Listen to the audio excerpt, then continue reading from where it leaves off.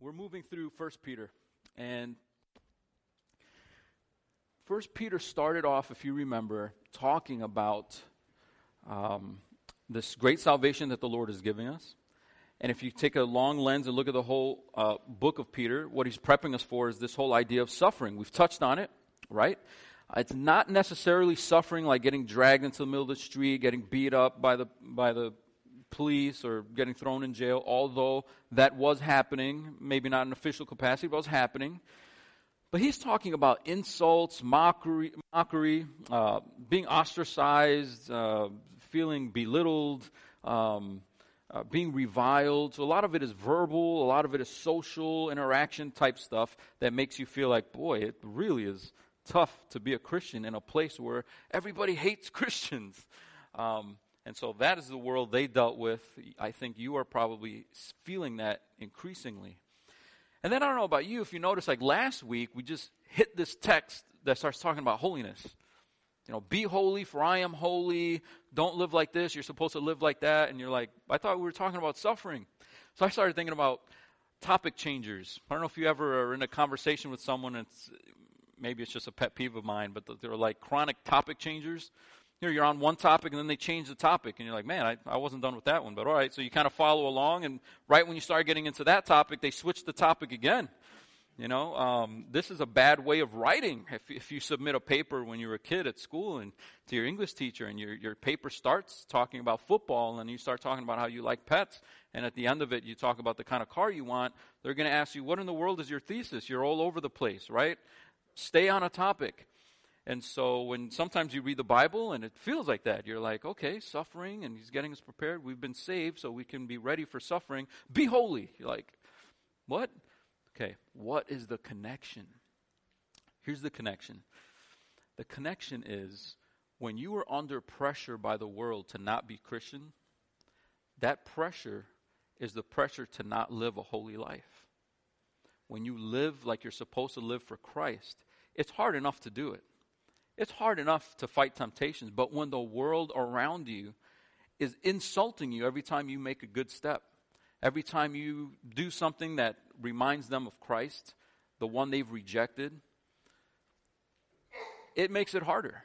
It makes it harder to endure suffering. It makes it harder to live a holy life. So what we're going to see in today's passage is a further encouragement for holiness, a further encouragement to live holy lives, even if everyone around you is living differently, even if everyone around you is mocking you every time you do something. They even use the word holy as a sort of pejorative term. You're holy, you're holier than thou, you're on your high horse, you're looking down on us, you think you're better than everyone, you're such a hypocrite, and all this kind of stuff to kind of put the squeeze on you to go, you know what, maybe I won't be so holy. I mean, I'm not a prophet, I'm not a pastor, I'm not maybe I should just tone it down a little bit.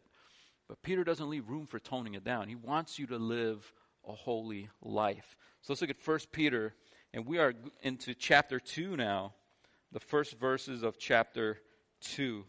And we're going to take a nice-sized chunk today in the first 10 verses. 1 Peter chapter 2. And if anyone doesn't have a Bible, slip your hand up and we'll make sure we get you one. It's important that you follow along with us. So let's look at the first 3 verses. So, he says, put away all malice and all deceit and hypocrisy and envy and all slander. Like newborn infants, long for the pure spiritual milk, that by it you may grow up into salvation, if indeed you have tasted that the Lord is good. Because there's so much text we're going through today, let's just pause there and just ingest the first 3 verses for a minute. And what you'll notice here is he's talking about what holiness is not. He just finished talking about what holiness does look like. Loving one another earnestly with a sincere brotherly love. It looks like love. But there's also what it does not look like. These are the things you have to stamp out of your life. You have to rigorously, diligently stamp these things out of your life. Put them away, like malice, which is just kind of general evil. Then you get specific deceit, hypocrisy, envy, slander. Now, I'm not sure, it's hard to get into Peter's mind and think, I know what Peter was thinking. But there were a lot of sins he could list here. And he lists these. And I like to ask the question, why? Why these 5 and not, like, he didn't put adultery, he didn't put murder, Why these 5? And I think they have something to do with the way in which we crave what can't be filled by the world. You think of Psalm 23, verse 1, where the Lord is my shepherd, I shall not want. Well, if you reverse it, the Lord is not my shepherd, I'm going to always want, and it's never going to be satisfied because I don't know the shepherd.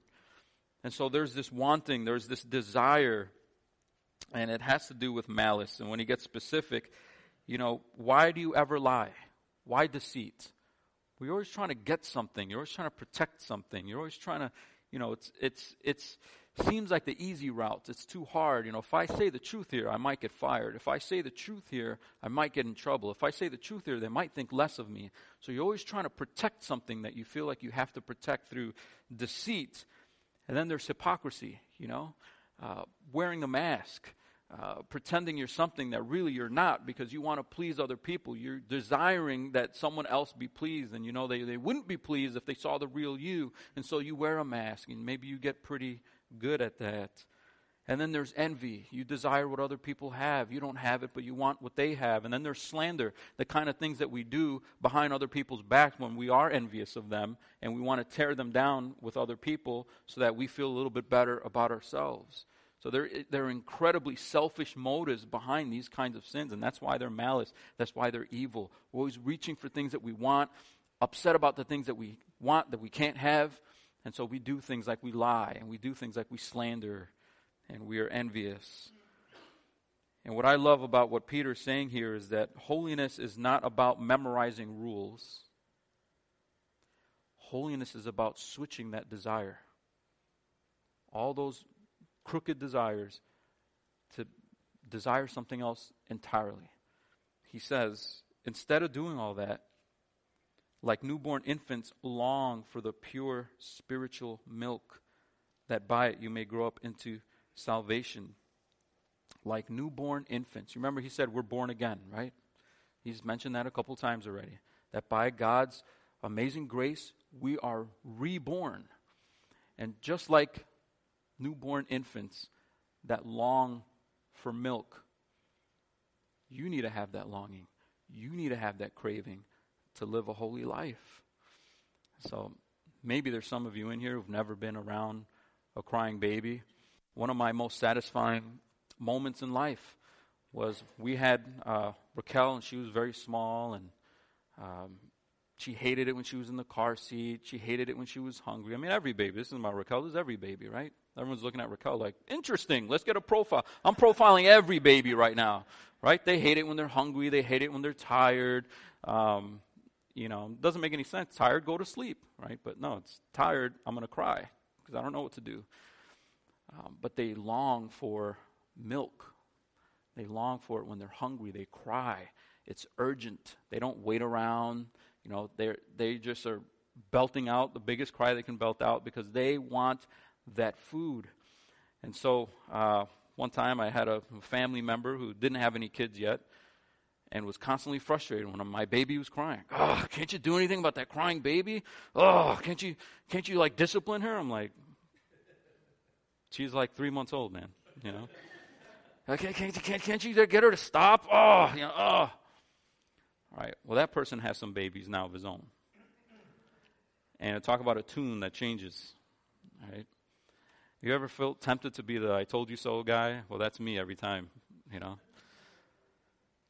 So you don't understand that imagery until you've been around it, until you've been around that little cry, that distinct cry. That's not that the baby's hurt, it's that the baby's hungry. It's a hungry cry. I'm saying as babies, spiritual children of God, this is what we should be craving. Now here's what he's not saying. He's not saying when you become a Christian at first, you're going to crave spiritual milk for a little while, but then you're going to graduate and get onto other things.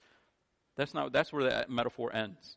He's just saying little babies crave milk, Christians crave this pure spiritual milk. So then the question is, what is that milk? What am I craving?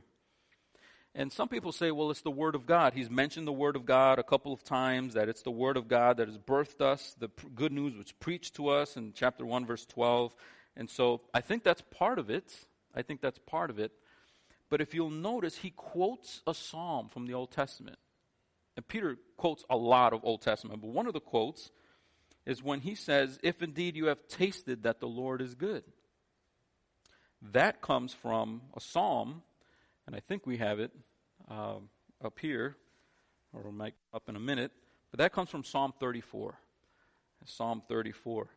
And Psalm 34 says, oh, taste and see that the Lord is good. Blessed is the man who takes refuge in him. So what does it mean to taste the Lord and taste that he's good? Well, it means to take refuge in him. What does that mean? Well, the imagery of a refuge, it's a hiding place. It's a place that you go so the storm doesn't get you. It's a place where you go so that the army can't capture you. It's a place of safety. It's a place of protection. What are you protected from in the Lord's refuge? His wrath. Okay? This is the message of the gospel. We have fallen short of God's glory. We deserve eternal separation. We deserve eternal condemnation. And the only way to escape that punishment, that wrath, that separation, is to hide in Christ, to be hidden in Christ. Christ is the refuge. Okay, that's what that passage is saying. That's what it means to taste him. Now, when he's talking about craving milk, and then in the next line says, if you've tasted that the Lord is good, you can see the connection. What you've tasted, you want more of. You're going to crave it. You're going to want it badly. You're going to cry out for it. You want it so badly. It's a longing. It's an urgent craving. Okay? So what is that spiritual milk? It's the Lord. We crave him. Think about it. Even if the answer was the Bible, we don't worship the Bible. The Bible isn't the fourth member of the Trinity. Why do we love the Bible? Why do we delight in it? Because it's his word. Because it reveals to us who he is. I'm not hungry for Scripture. I'm hungry for the Lord. Scripture gives me access to him. Right? The Bible is the pantry that I raid when I'm hungry. But the food is the Lord himself. And so what he's saying is holiness is a change of craving. Back to Psalm 23:1. The Lord is my shepherd, I shall not want. When do I get to the point where I don't want anything anymore? When the shepherd himself is my desire. When the shepherd himself is the one that I'm focused on. And so that's the message throughout Scripture. Peter's just picking up on that. It's not necessarily new. He's just reminding us kind of in a fresh way. Now, if you've ever heard of an infant crying for milk, hey, that's how we long for the Lord. We long for him. So I don't know if any of you in here, when you think of holiness, you think of specifics. I'm going to be holy today. To be holy today, it means I don't yell. It means I don't scream. It means I read the Bible for at least an hour. It means I have to pray for at least an hour. It means I have to do... That's misguided. Holiness means I hunger for the Lord. And if I'm hungry for him, here's one thing you never have to remind me of. I try to use apps on my phone and plug things in my calendar because I forget stuff. I forget things all the time. So I need the calendar on my app. Little chirps that remind me, bring, go to this appointment, bring, you got this lunch with this person, right? I never plug in there, bring, eat.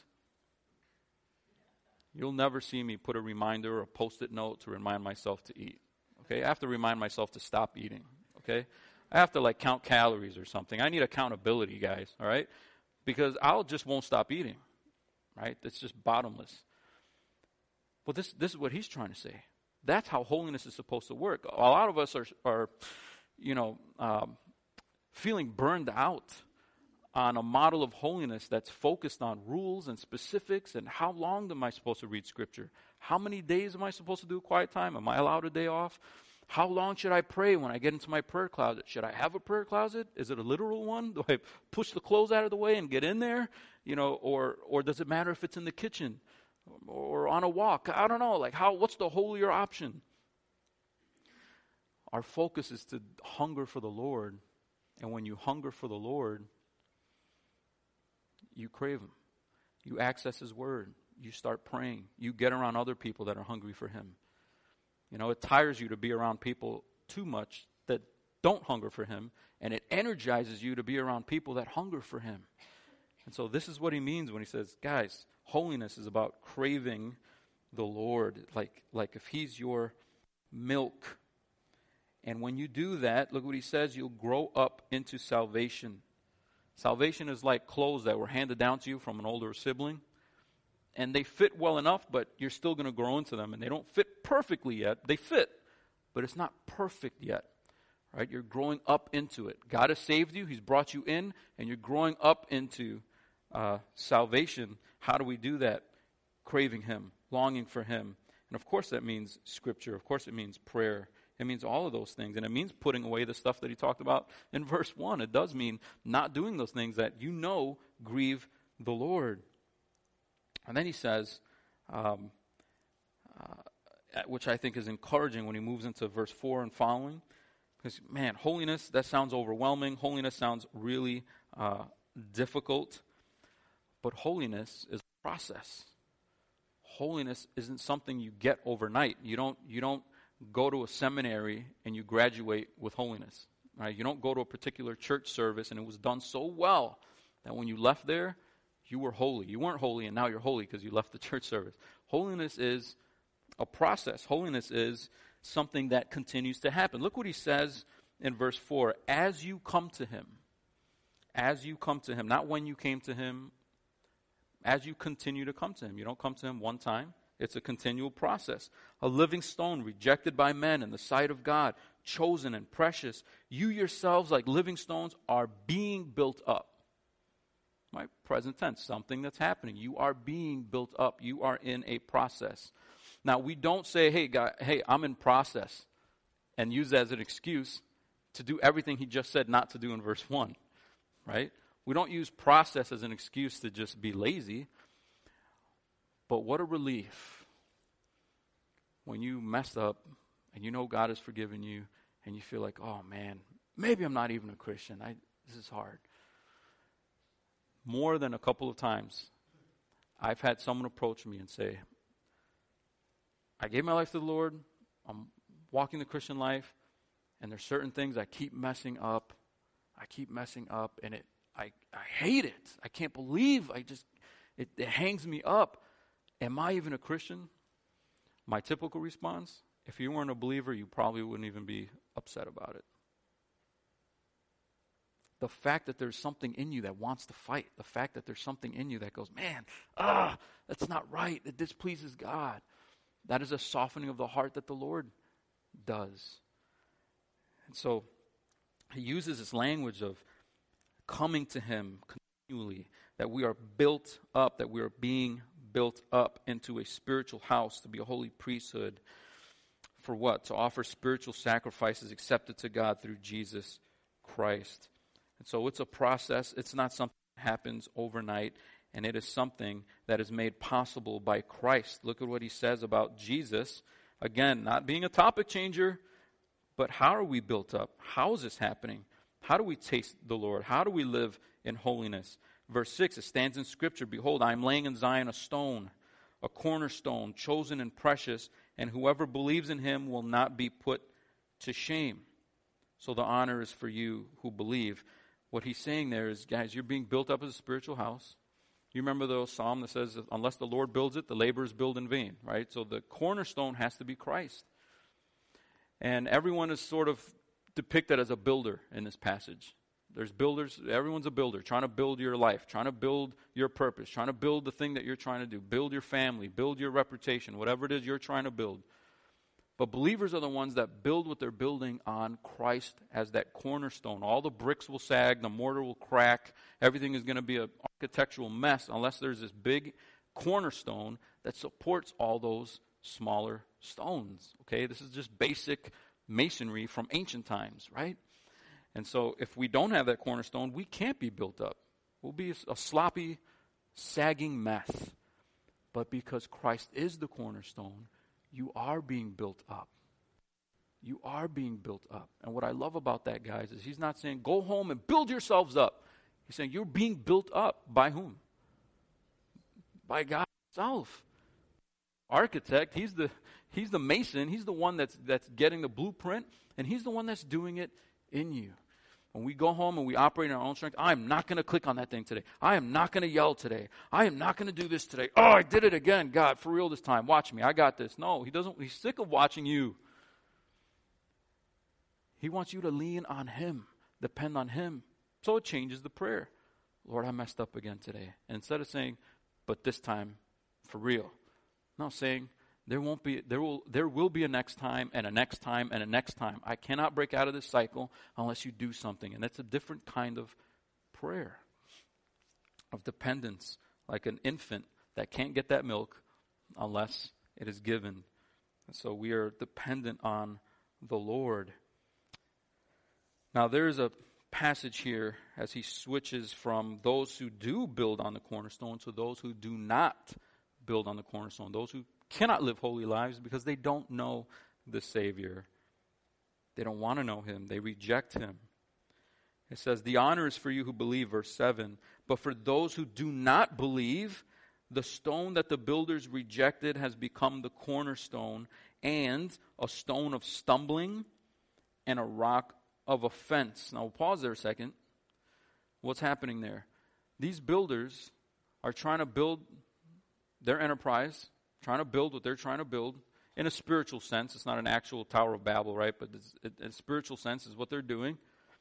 And they come across this stone, and this stone is a different shape. It's a different size. It doesn't look like the other stones. And like fools, they go, what is this? Somebody didn't cut this right? It doesn't look like the stones that we're working with here. Get the stone out of here. Okay?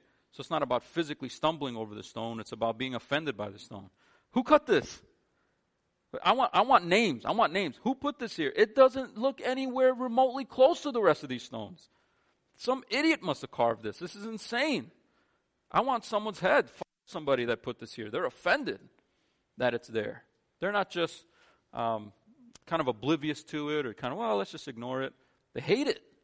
They don't want it there. Get it out. They reject it. Ironically, it's what they need for their house to stand. But they reject it. So it says the stone that is the cornerstone has become a stone of stumbling for them. It's become a rock of offense for them. And then this gem. They stumble because they disobey the word as they were destined to do. Now, if you're even half awake this morning, that should wrinkle your forehead a little bit. They disobey, they stumble as they were destined to do. Here's what I don't want to do this morning. I don't want to take the next 20 minutes unpacking predestination, foreknowledge. Am I scared of it? No. Some of you have been around, you know I love gnawing on that bone. But the reason why I don't want to linger too long is because Peter doesn't. See, Peter's writing in a time when he drops words like foreknowledge. When Luke writes in Acts and he talks about divine appointments and they don't unpack these themes. They just drop it in there like it's assumed. We don't assume it because we have this real strong sense of what's fair, of what's right, of everybody being even Steven and giving equal opportunity. We're all equal opportunity officers that work at the spiritual chambers of commerce, right? We want everything to be perfectly fair, but they didn't have those categories back then, and so there wasn't another chapter kind of explaining that. They just drop it in there for a different reason, which I'll get to in a moment. I also want to recognize that because we have these categories, that does kind of hit us like a 2x4, right? Like, whoa, whoa, whoa, they were destined to disobey? That doesn't sound very fair, okay? So what I want to do, kind of a challenge, is to take a couple of minutes to kind of give a little bit of an explanation, a little bit of orientation to the landscape that the Bible offers in terms of this thought, this topic. And then I want to talk about why he would even drop this in here, because it's important, okay? If we get hung up on this, ultimately, we won't be able to receive what Peter's putting down, okay? So let's try to massage it just a little bit, enough to swallow the pill. It might be a tough one. We can swallow it and then take the medicine that Peter's offering, okay? So what does he mean when he says something that sounds crazy, like they stumble because they disobey the word, comma, as they were destined to do? Now, some people think that it just means they weren't destined to disobey. They were destined to stumble when they disobeyed. I don't think that's true, because I think what it's referring to is the disobeying, the stumbling, the rejection of verse 7, the not believing of verse 7, the offense that's taken by them in verse 8. All of those are the same thing. The stumbling, the disobeying, the rejection, it's all the same. And so I think parsing it out doesn't really work. There's a sense in which there are people that were destined to respond and people that were destined to not respond. The word destined is tough because it makes it sound like a puppeteer that controls, He just puppeteers people and controls them. Well, the Bible tells us he doesn't do that. James tells us God doesn't tempt anyone to sin. God doesn't himself sin. And so he doesn't make somebody sin. However, at the same time, right? Maybe you might think paradoxically, it's hard to see how these ideas are compatible. But at the same time, you think, okay, we're taught, Ephesians 1, Acts, a couple different places, Acts 2, we're taught that the plan of redemption was foreknown, foreordained, put into effect before the foundation of the world. Okay? We've talked about that before, so I don't want to belabor that. Before the world was even created, the plan of redemption was already intact. That plan of redemption involved the sacrifice, the death of Jesus Christ so that he would be raised again. For that plan to happen, for Christ to be crucified, he would have to be rejected. And so in that sense, it was foreordained that this Christ, the second person of the Trinity, would be rejected so that he can save. So it was foreordained. Now, obviously, people that crucified Jesus, they're not off the hook. Peter preaches his first sermon. He says, you crucified him. You did it. It was at your hands. And then they're cut to the heart. Oh, what do we do? How can we respond? Repent and believe. So it was an awesome gospel moment for them. But he doesn't say, listen, you didn't know what you were doing. You weren't in control. God kind of took over, and your eyes rolled in the back of your head, and you just were like zombies crucifying Christ. No, you hated him. You didn't just sheepishly walk him to the cross. You punched him. You plucked his beard. You yelled, crucify him. Pontius Pilate did everything he could to he beat him so bad that maybe you would feel bad for him. And you, even though all the skin was missing off of his back and he's near bleeding to death, you still wanted him to experience the most excruciating crucifixion possible. We try to offer up this other criminal, this obvious criminal, and say, make a trade? No, crucify him. You did it, and you wanted it. No one can ever say, well, I did it because I didn't want to, but out of some other force, some other power made me do it. No, I craved it. I wanted it. I wanted to envy. I wanted to slander. I enjoyed deceit. No one can ever say, God made me do it. But somehow in the complexity of God's wisdom, there's nothing that ever happens, good or bad, that doesn't fit within his plan. Nothing ever happens that disrupts God's plan. God never has to adjust on the fly like we do all the time, right? Because something happens unexpected. Nothing happens unexpected. His plan is intact. How those two wed together, there's a lot that can be said on that. So here's the deal we'll make, okay? In our growth groups this week, there's the normal questions that we're going to go through. We go through like we do every week. And then there's a third page, and I put at the top, bonus section, up to you. All right? You want to delve a little bit deeper. You want to cut into some of these verses, think a little bit harder about how this works, this whole predestination thing. How does it work? How does that mean that God is still good? All that kind of stuff. Dive into that. And if you're in your groups or have time to do it, or you want to make extra time to go through that, I provided a third page with some verses in there, okay? If you want to invite me to that growth group, I'll come. And I'll like Hank-canograph it, I'll be like the Bible answer man for that night. I don't think I have all the answers, but we can work it through. More importantly is why Peter put this in here to begin with. He doesn't want us to go, oh my goodness, I'm going to stop reading. I'm so confused. He doesn't want you to stop reading. He wants to drive home his point. And his point is not about the fact that the people who disobeyed were destined to disobey. The point that drives home is the contrast. The contrast is you are not them.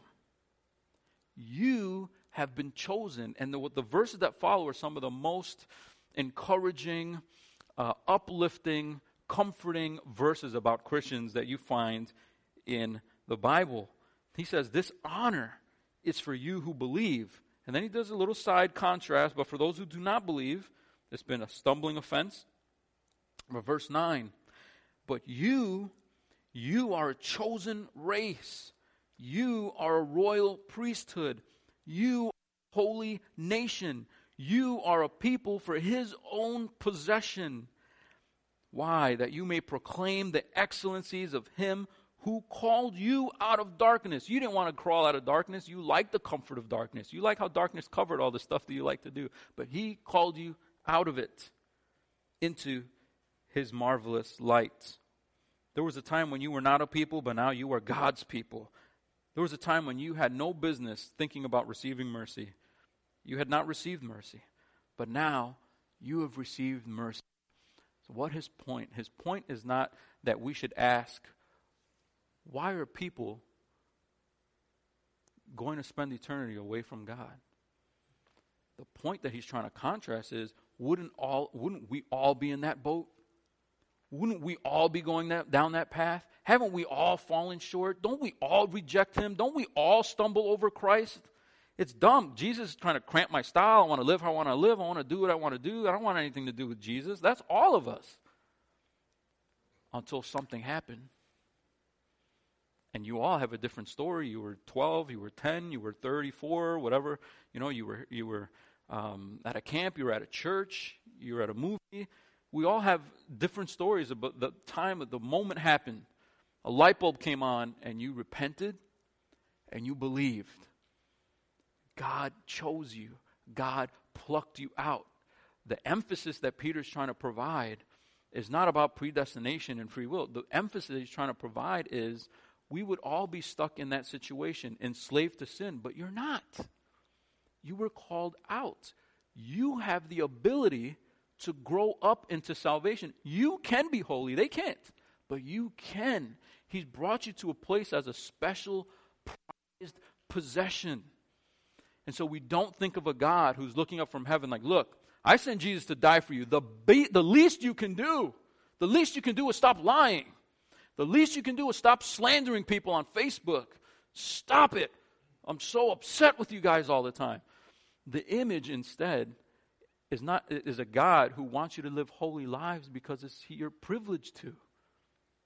To live holy lives because that's what the Father is like, and you love the Father that has brought you into a relationship with him, and now you have the ability to grow up into Christ. He is doing a work in you. He is building you up with others. This is a communal thing.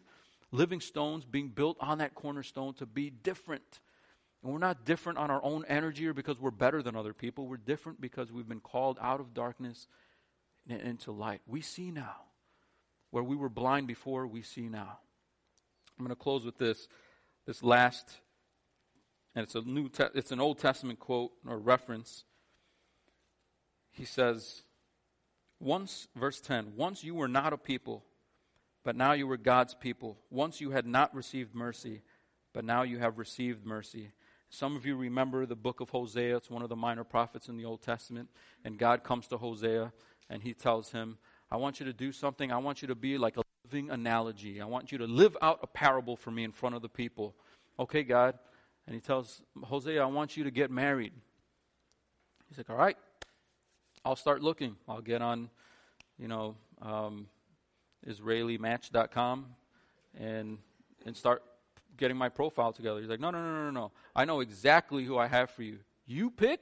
I picked someone perfect for your marriage. Man, this is awesome. She's probably going to be great with kids. She's probably going to look pretty decent, I hope. I don't know what God's tastes are. He's got all kinds of things going on in his head. And then he's like, I want you to marry this woman that is known for sleeping around all the time. And in fact, she's not going to change when you marry. She's going to keep doing it to you. It's going to break your heart. It's going to kill you. So Get the marriage together and we'll talk. Right? Not very encouraging news for Hosea as he's entering into marriage. That is one of the most painful things. You think of Joseph and Mary, and as great as Mary was, when Joseph heard that she was pregnant, he's like, I guess this isn't going to work, because that's so painful to feel that sense of betrayal. They were already betrothed. Hosea goes into this knowing this is going to be the situation. She's not going to love you. She's going to walk away from you. She's going to take advantage of your provisions. And eventually she's going to run away. She's going to have kids with other men. But I want you to marry her. Why in the world are you doing this to me, God? God's plan was to put this picture in front of Israel. To say, I'm the husband in this story. I'm Hosea. And you're Gomer. I provide for you, and you betray me. I call you as my people, and you want to live like the other nations. I do miracles for you. And then as soon as they happen, you forget. You forget. And you want something else. You want someone else to be your shepherd. You want someone else to be your husband. You like the benefits that you get from my provision. You get mad if I don't provide. If a storm hits you, you get mad. If there's a drought, you get mad. You want my protection. You want my provision. But you don't want to serve me. You don't love me. But even though you don't love me and even though you reject me, my love runs so deep. I run to the farthest reaches and I go and get you. Gomer's lost. She ends up on an auction block where men are gathering around trying to outbid each other to have her. And God sends Hosea, and Hosea goes into that marketplace and makes sure that he outbids everyone and he buys his own wife. And in that book, in the second chapter, God makes it clear what the story is about. You were not my people, but you will be called my people. There was a time when you did not receive mercy, but you will receive mercy. And what Peter is saying is, we live in the time of that ultimate fulfillment. Where even though we are exiled, we're not in heaven, we're roaming around in this place, and it's difficult to live here, you are a prized possession. You are a holy nation. You are a chosen race. Not because of what you've done, but because of his sovereign provision on your behalf. Now, if that doesn't motivate us to live for him, nothing will. But I'm willing to wager that if you've come and you've tasted that the Lord is good, you're going to want more of it. Holiness isn't weird to you. You crave it. Holiness isn't rules that just make your life difficult. They're privileges that make your life enjoyable. Now, if you're on one side of it, you're thinking, that's like the dumbest thing I ever heard. I cannot understand that whatsoever. That's because you're still stumbling over Christ. But if when I'm saying that, you're going, yes, it isn't about craving rules. It's about craving him, himself. I hunger for God himself. Then you are a part of this chosen race that God has called out of the darkness into light. You have the ability and the privilege to go outside of these doors and live for him, even if you're mocked for it, even if you're reviled for it, because you don't live craving for their approval. You live craving for the Lord himself. I want to ask the worship team to come forward and